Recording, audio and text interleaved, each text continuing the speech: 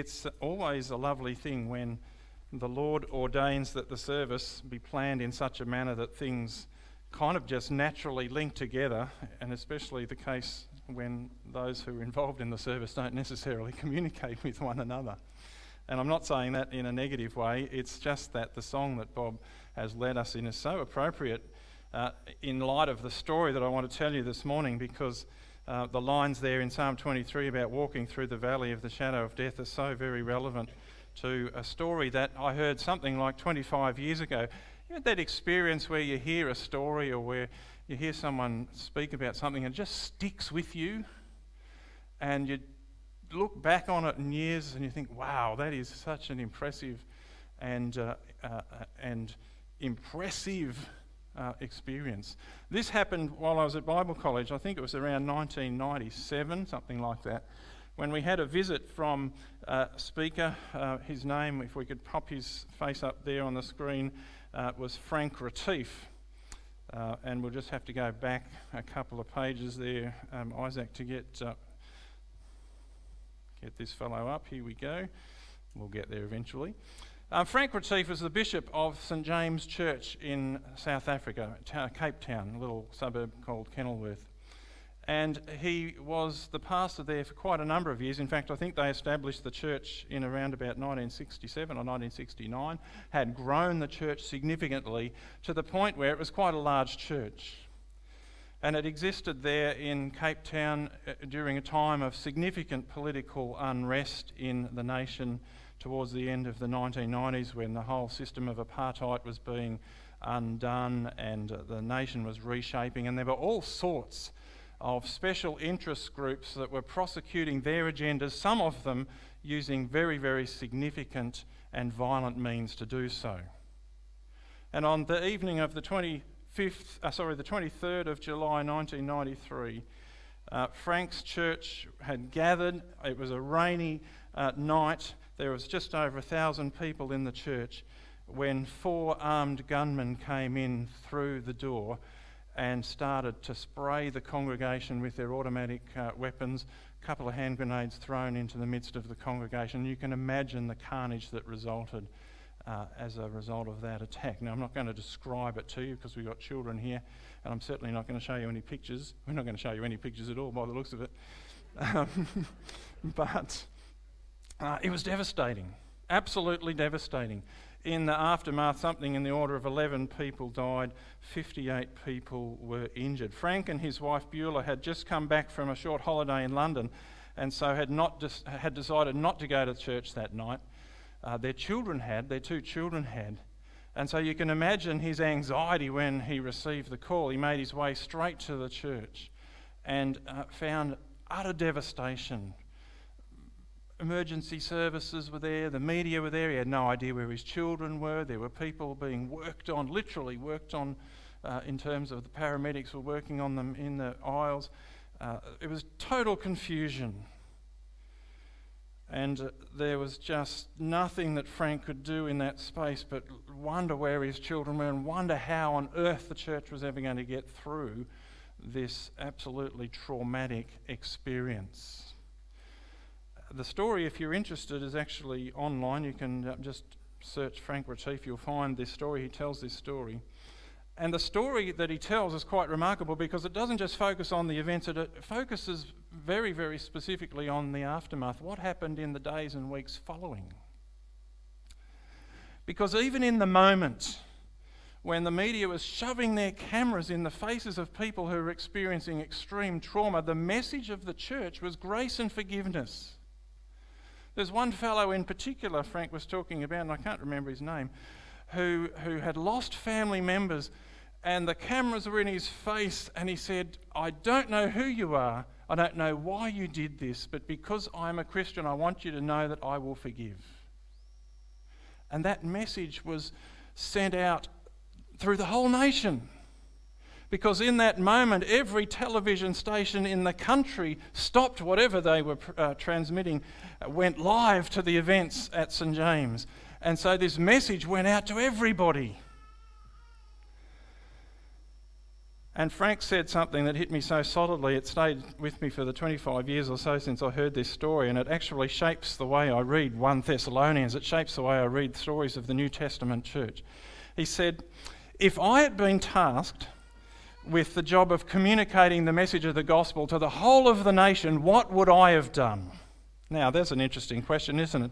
If we here at Wodonga District Baptist Church were tasked with the job of getting the message of the gospel to the whole of Victoria, what would we do? Or the whole of New South Wales? Oh no, let's make it easier than that. The whole of Albury Wodonga, what would we do? What's the first thing we would do? I'd be scratching my head thinking, we've got to get in a big name speaker, right? Who's the biggest name speaker? We've got to hire the largest venue that we can find. We're going to have to sink thousands of dollars into advertising. We're going to need to put stuff on the radio. We're going to use the media. We're going to have television, all that stuff. We're going to print brochures. We're going to drop them off at every door there is in both of our cities. We're going to go and saturate the place. We'll have prayer groups operating here, there and everywhere. And Frank said that's the kind of response that I had. If my job was to reach the whole of South Africa, that's what I would have done. But how did God do it? By allowing 4 terrorists to come into my church on that rainy Sunday night and reap havoc. And the message of grace and love and forgiveness went out to the nation. Of course, the church had to address some really deep questions, and there were some very, very deep questions. How could a loving God allow such a thing to happen? That's a question, isn't it? How could God allow a worshipping congregation to experience such trauma? The church had to deal with the trauma and the grief and the loss that devastated so many people. But they realised that out of the destruction of that night, the message of God's love was proclaimed in a way to the nation, it was proclaimed to the nation in a way that had never been proclaimed before. And when I was first sketching out the plan for us to preach our way through 1 Thessalonians, I looked at this passage and I put a title beside it, God's Plan to Change the World. That's kind of like a big picture idea, isn't it? What is God's plan to change the world? And the story that I've just told you came to mind because God does it by the most unusual of means. For goodness sake, He's asked us to do it. How weird is that? What a strange God we have, that He would use you and I, ordinary kind of people, with all of our faults and our failings, to actually change the world.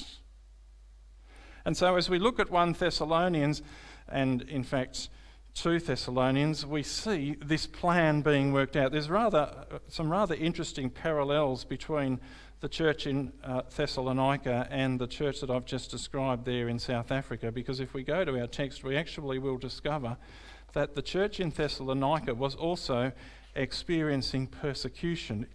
It was not an easy place to be a Christian. In fact, if you go to 1 Thessalonians, you'll see there that the gospel had been welcomed in the midst of great suffering. That's in chapter 1, verse 6. You became imitators of us and the Lord in spite of severe suffering, Paul says. Really difficult stuff. But at the same time, Paul says, your witness rang out. Now, that's an interesting word in the language. It's not often used in the Bible.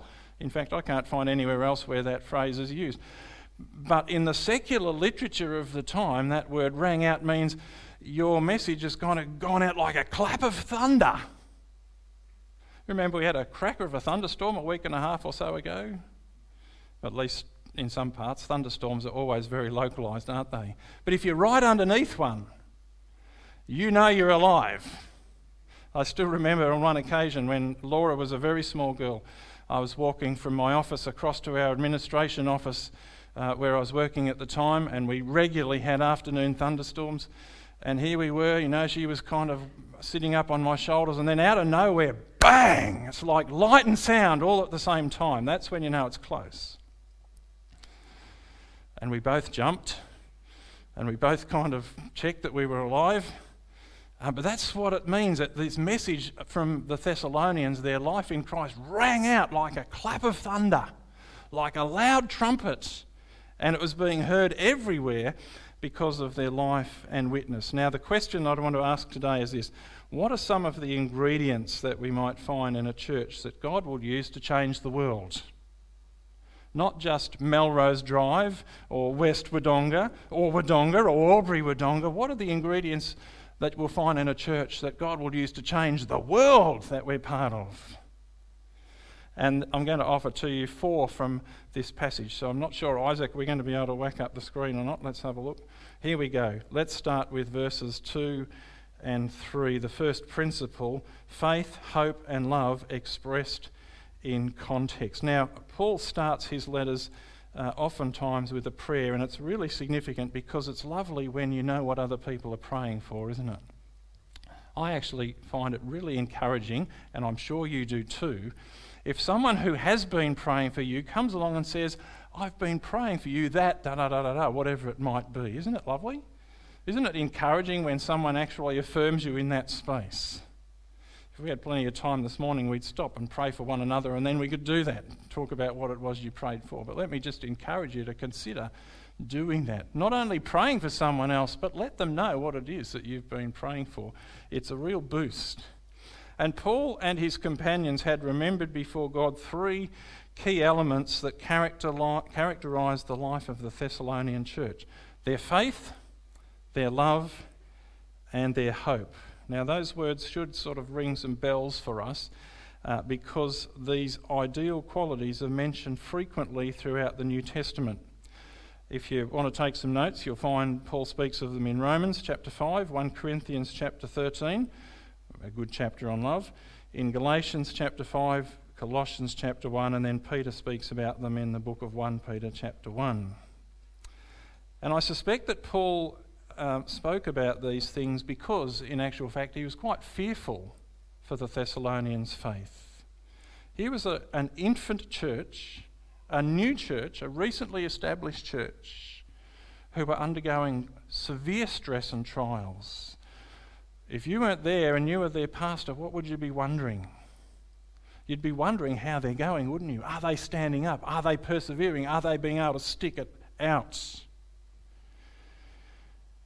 And the Thessalonians had demonstrated a recognisable and genuine Christian character. Their faith, their love and their hope gave rise to some actions. Now, we know the Bible teaches that we're justified by faith, that we've gained access to God through Christ by faith. Faith plays a critical role in our relationship with God, and it stands in place of any efforts that we might make to get closer to God. We know that we cannot become Christians by our good works. It's by faith that we are accredited with righteousness.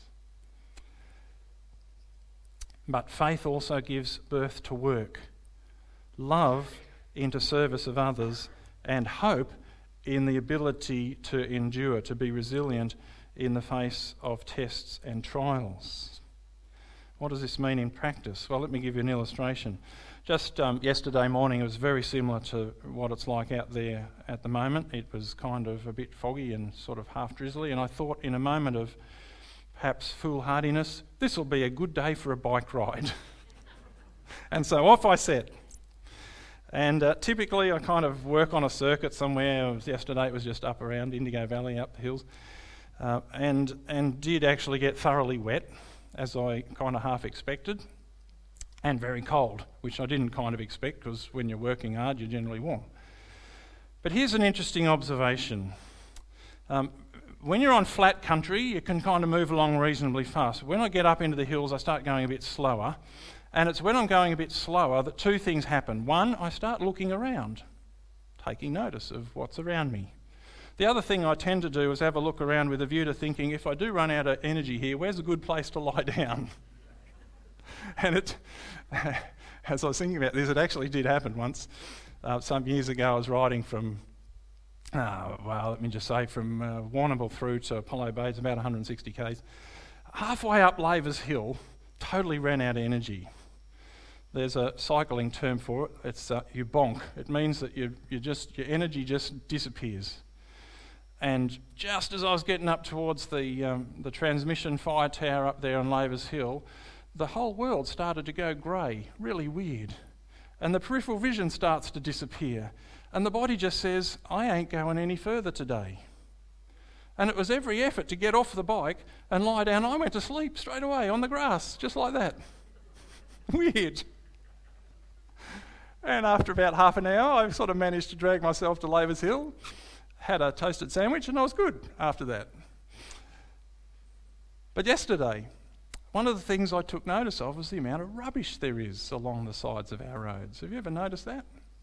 Have you ever contributed to that? Don't answer that question. Because I don't understand why it is that some people can be driving along, enjoying their... Are we allowed to say brand names? Yes, we can. Enjoying their KFC or their Maccas or whatever, and when they've finished, out the window the packaging goes. You would not believe the number of cans and bottles and papers and boxes and stuff that comes out of cars, let alone the junk that blows off the back of people's trailers, timber and masonry and plasterboard and all of that kind of stuff. And I look at all of this rubbish and I think, wow, this is unbelievable. And generally, I think our response is the council should do something about that, right? The government should send some people out here to pick all this up. I had a friend a few years ago whose name happens to be David as well. They're a very popular breed. He lived in town. He had a farm about 20 kilometres out of town. And so typically what he would do in his bright yellow truck, he had one of those little Isuzu trucks, he would drive out to his farm, do his day's work. He'd drive partway home. He would park his truck. And then he would walk along the road reserve with a produce bag, maybe 200 or 300 metres, maybe further on one side, picking up the stuff. He'd walk back the other way, picking up the stuff, chuck it in his truck and dump it. The next day, the next place along, he'd stop, he'd do the same. Over a number of years, because he was a Christian, and because he felt that he wanted to look after God's environment and contribute to his community and to the overall kind of ambience of where he lived, he kept a whole highway clean. No one asked him to do it. No one gave him any credit for it. It was a practical expression of his faith. What a wonderful expression. Never asked for thanks, never asked for accolades, probably never had anyone tell his story. And yet his faith in Christ gave birth to these wonderful works of service. Faith, hope and love are not passive qualities. Paul never understands them as that. And although the object of the Thessalonians' faith was God, their faith was given active expression in their work. In fact, if we jump ahead into 2 Thessalonians, Paul prays for them and he says that God might count them worthy of his calling and that by his power God may fulfill every good purpose of yours and every act prompted by your faith. In other words, that God would bless those things that they did. And as I've said, we know that the scripture speaks about the fact that faith, it's faith that saves us, not works. And Paul says this explicitly in Ephesians chapter 2, verses 8 and 9. But in verse 10 he says, we are God's workmanship created in Christ Jesus to do good works which God prepared in advance for us to do. And so you can see this principle, this first principle that we're looking at here, faith, hope and love expressed in conduct, is a tool that God uses to transform the world, the acts of his people as they express their faith. The second one you'll find in verse 4, people chosen by God. This is one that for some people might be a potential landmine even, because I know, even speaking to some of our guys that are doing some study at the moment, people who go to Bible college love to get their teeth into the question of God's choosing, predestination and election and all of that kind of conversation. Paul is convinced that God has chosen these people because he can see the evidence of that choosing, and it's described for us here in verse 5, because our gospel came to you not simply with words but also with power, with the Holy Spirit and with deep conviction. Let me just give you 3 observations about what being chosen by God means. Just remember that you too have been chosen by God. God has chosen you. What does it mean? Just three very simple observations. First of all, it should be a great comfort to us. In Romans 8 verse 28, Paul says, "In everything God works for the good of those who love him, who are called according to his purpose." In the following two verses, Paul speaks about those who God foreknew, having been predestined to be conformed to the likeness of his Son, and having been called, are justified and glorified. This should be an encouragement, because in all circumstances, in every context, when God calls, he calls to bless, he calls to love, he calls to be present with us. And so being chosen by God ought to be a great comfort to us. God always acts for the good of his people. Our being chosen by God, the second thing, ought to be a reason to praise God. And we see this here in verse 2. It ought to give rise to the praise of God, the fact that he's chosen us. And the third thing, it ought to be an encouragement to evangelism. Now let me explain why. How many people like fishing out at the lake? There's one or two embarrassed hands going up. Yeah, there's a few people, all right. I'm not much of a fisherman.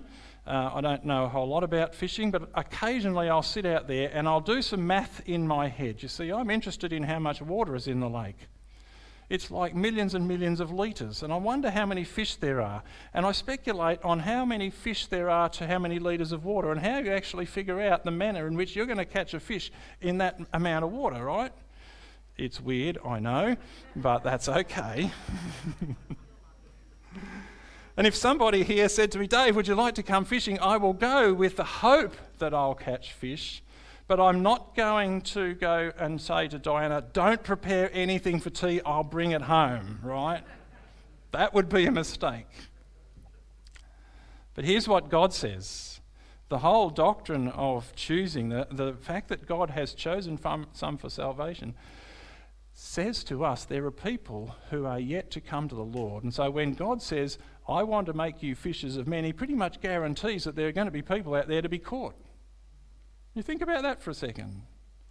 God has actually ordained that there will be people ready to be caught. Our task is to go out and go fishing. There's some encouragement, isn't it?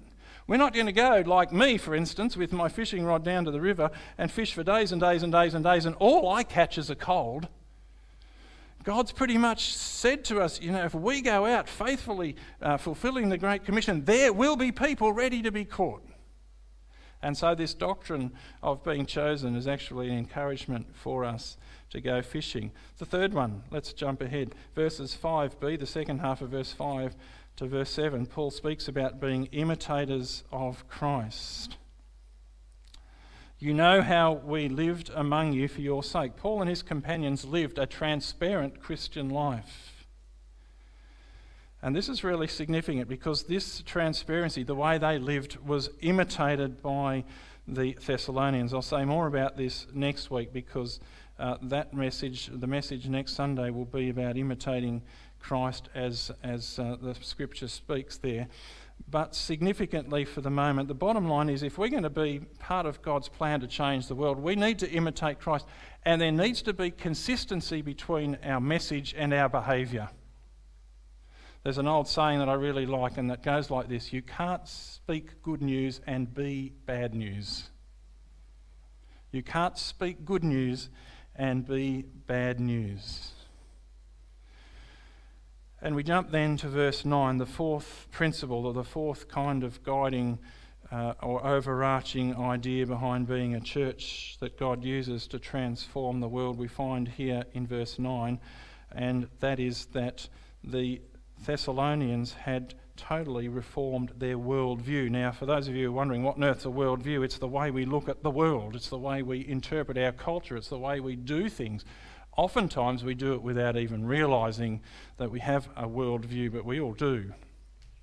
And in verse 9, Paul spoke about how the Thessalonians had turned away from the idols that they used to worship and turned to the living God. And we should never underestimate the significance of that change. For in that time it was unheard of. And let me just say, it wasn't actually all that popular either. In fact, the church was being persecuted predominantly because they had turned away from the idols. we could talk about pandemics. I know that's a bit of a dirty word, but in the early centuries when some of the pandemics ran through the Roman world, the Christians were often blamed, and one of the reasons they were blamed was because we pagans think that the gods are angry. It's your fault that we're experiencing this bad stuff. You know, you've turned away, you've changed your worldview. And of all of the elements that I've spoken of here this morning, faith, hope and love expressed in conduct, being a people chosen by God, being imitators of Christ, I reckon the fourth one's one of the most challenging for us in this day and age. Because there's been a blurring between what the church believes and teaches and the world, hasn't there? And it's not that the world's changed. Let me finish by taking you this morning to 2 Samuel chapter 18. It's a really fascinating little story, and probably one that we won't come to in terms of preaching for some time, but it's a fascinating little story written in the context of the conflict that there was between David and his son Absalom. You know, Absalom had great aspirations of being the king, had gathered around him pretty much all of Israel. He was an attractive guy. He was obviously a great speaker and charismatic in his manner and style. David, who had maintained the loyalty of some of his trusted generals, they were in conflict, these two groups. And the story of Absalom's death, as it's told in 2 Samuel chapter 18, is a really sad one. A father and son in conflict. The armies that went out to fight in the forest of Ephraim. This is one of the classic stories. There the army of Israel, this is 2 Samuel chapter 18 verse 7, there the army of Israel was defeated by David's men, and the casualties that day were great, 20,000 men. The battle spread out over the whole countryside, and the forest claimed more lives that day than the sword. That is an amazing statement, isn't it? You know, this forest was so thick, impenetrable, easy to get lost in.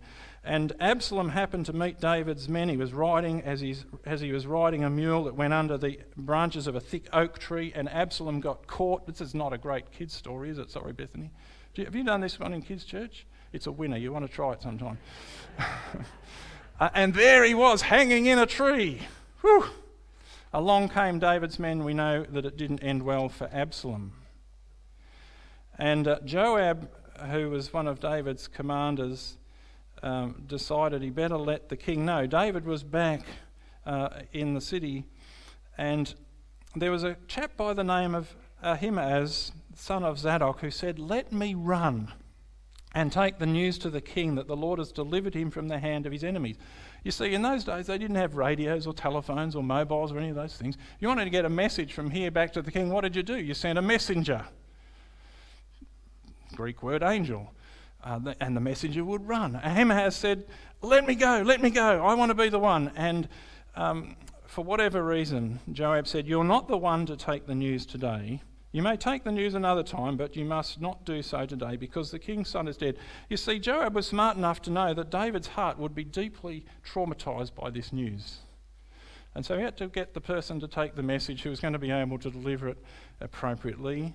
And Ahimaaz was not the one to do that. Joab said to a Cushite, go and tell the king what you have seen. The Cushite bowed down before Joab and ran off. Ahimaaz, son of Zadok, again said to Joab, come what may, let me run behind the Cushite. But Joab said, my son, why do you want to go? You don't have any good news that will bring you a reward. And he said, well, come what may, I want to run. And Joab said, well, whatever, off you go. And then Ahimaaz ran by the way of the plain. He actually outran the Cushite. He got there first.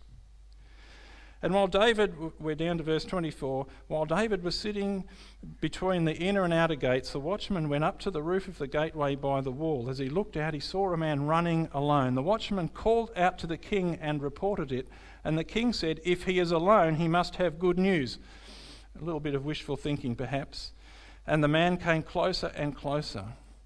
Then the watchman saw another man running, and he called down to the gatekeeper, look, another man running alone. The king said, he must be bringing good news too. The watchman said, it seems to me that the first one runs like Ahimaaz, son of Zadok. That's an interesting statement too, isn't it? How do you actually recognise a person? You know, in our culture, we look at their eyes, their faces, their teeth. That's the only way we used to be able to recognise some of our friends in Papua New Guinea at night time. Couldn't see anything else, but you could tell. Seriously, you could tell by their teeth who it was. And did you know, just as a totally distracting moment, a fun fact or a furious fact or a spurious fact, there are governments in our world developing software that actually can tell who a person is by the way they walk. Very dangerous. Anyway, it's not new technology.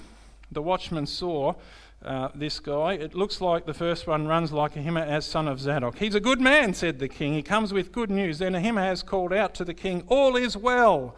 He bowed down before the king with his face to the ground. Praise be to the Lord your God. He has delivered up the men who lifted their hands against my lord the king. And the king said, is the young man Absalom safe?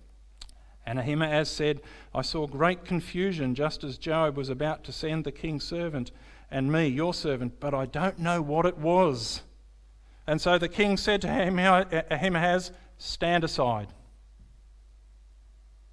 Stand aside. Ahimaaz had run without a message. It's a sad story.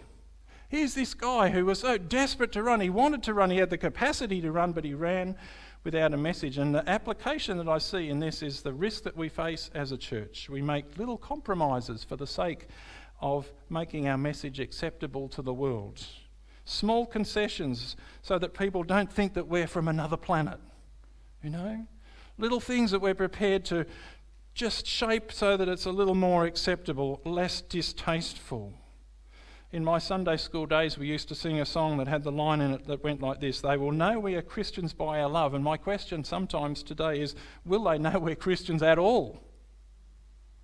There's a challenge, isn't it? A few years ago, I've shared this story with some of you. I sat down one day in my office with a minister from another denomination. It was the most interesting conversation. Not so many years prior, one of his colleagues actually in the same town had written some stuff in our newspaper which pretty much did away with the need of Jesus dying on the cross.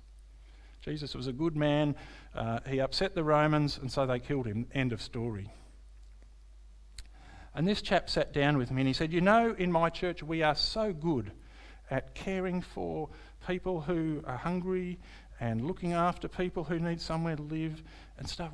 Social gospel, we are over it. We are not over it as in we've got it covered. But we haven't got any theology of evangelism because we've forgotten the gospel. And I thought, man, this is Ahimaaz all over again, running without a message. And there's a challenge, isn't it? 4 things that we've reflected on here from the Thessalonian church. How are we going, Wodonga District Baptist Church? Faith, hope and love expressed in our conduct? I can't answer that question for you. That's a question you'll need to answer for yourself. People chosen by God. What does that mean? What does that look like?